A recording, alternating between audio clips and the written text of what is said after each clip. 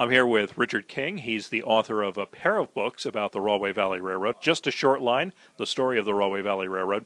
And for people, Richard, who aren't familiar with the railroad, tell me just a little bit about it, if you would, please. The Rahway Valley was a short line railroad. It operated for 95 years, from 1897 to 1992. It was only 11 miles long. It served mostly local industry in Union and Essex County. It served as a catalyst for the development of those counties. And it was just a colorful little railroad, a very folksy, small, close-knit group of employees, and it was just a pleasure to research about. A railroad that is only a little over 11 miles long, to have such interest over 20 years after it ran its last train, why do you think it manages to maintain that interest over all these years? Well, short lines in general always have a certain charm and allure that people find fascinating. On big Class 1 railroads, you tend to lose that connection with the people. So when I wrote my books, I made an effort to bring the stories alive of the people who ran the railroad. And I think that's what people find most endearing.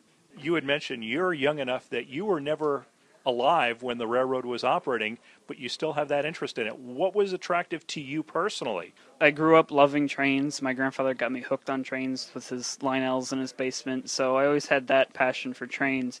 And then I discovered the Rahway Valley. I saw all the abandoned tracks in my hometown and got curious. Curiosity is a thing that always gets me hooked on something, so as soon as I started researching the Rahway Valley, I had to know more. It just became more and more interesting the more I looked into it. What are some of the more interesting facts that you've uncovered during your investigations?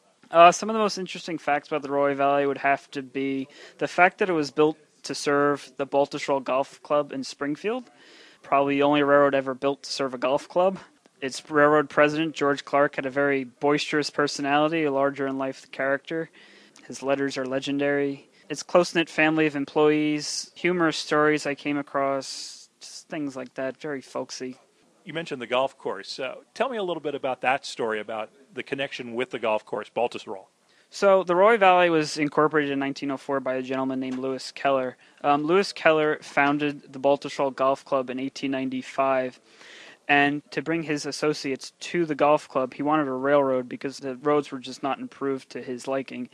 So he founded the Rahway Valley in 1904 to bring people to his golf club. Richard, thank you so much for taking the time to talk with us. No problem, Bernie, anytime.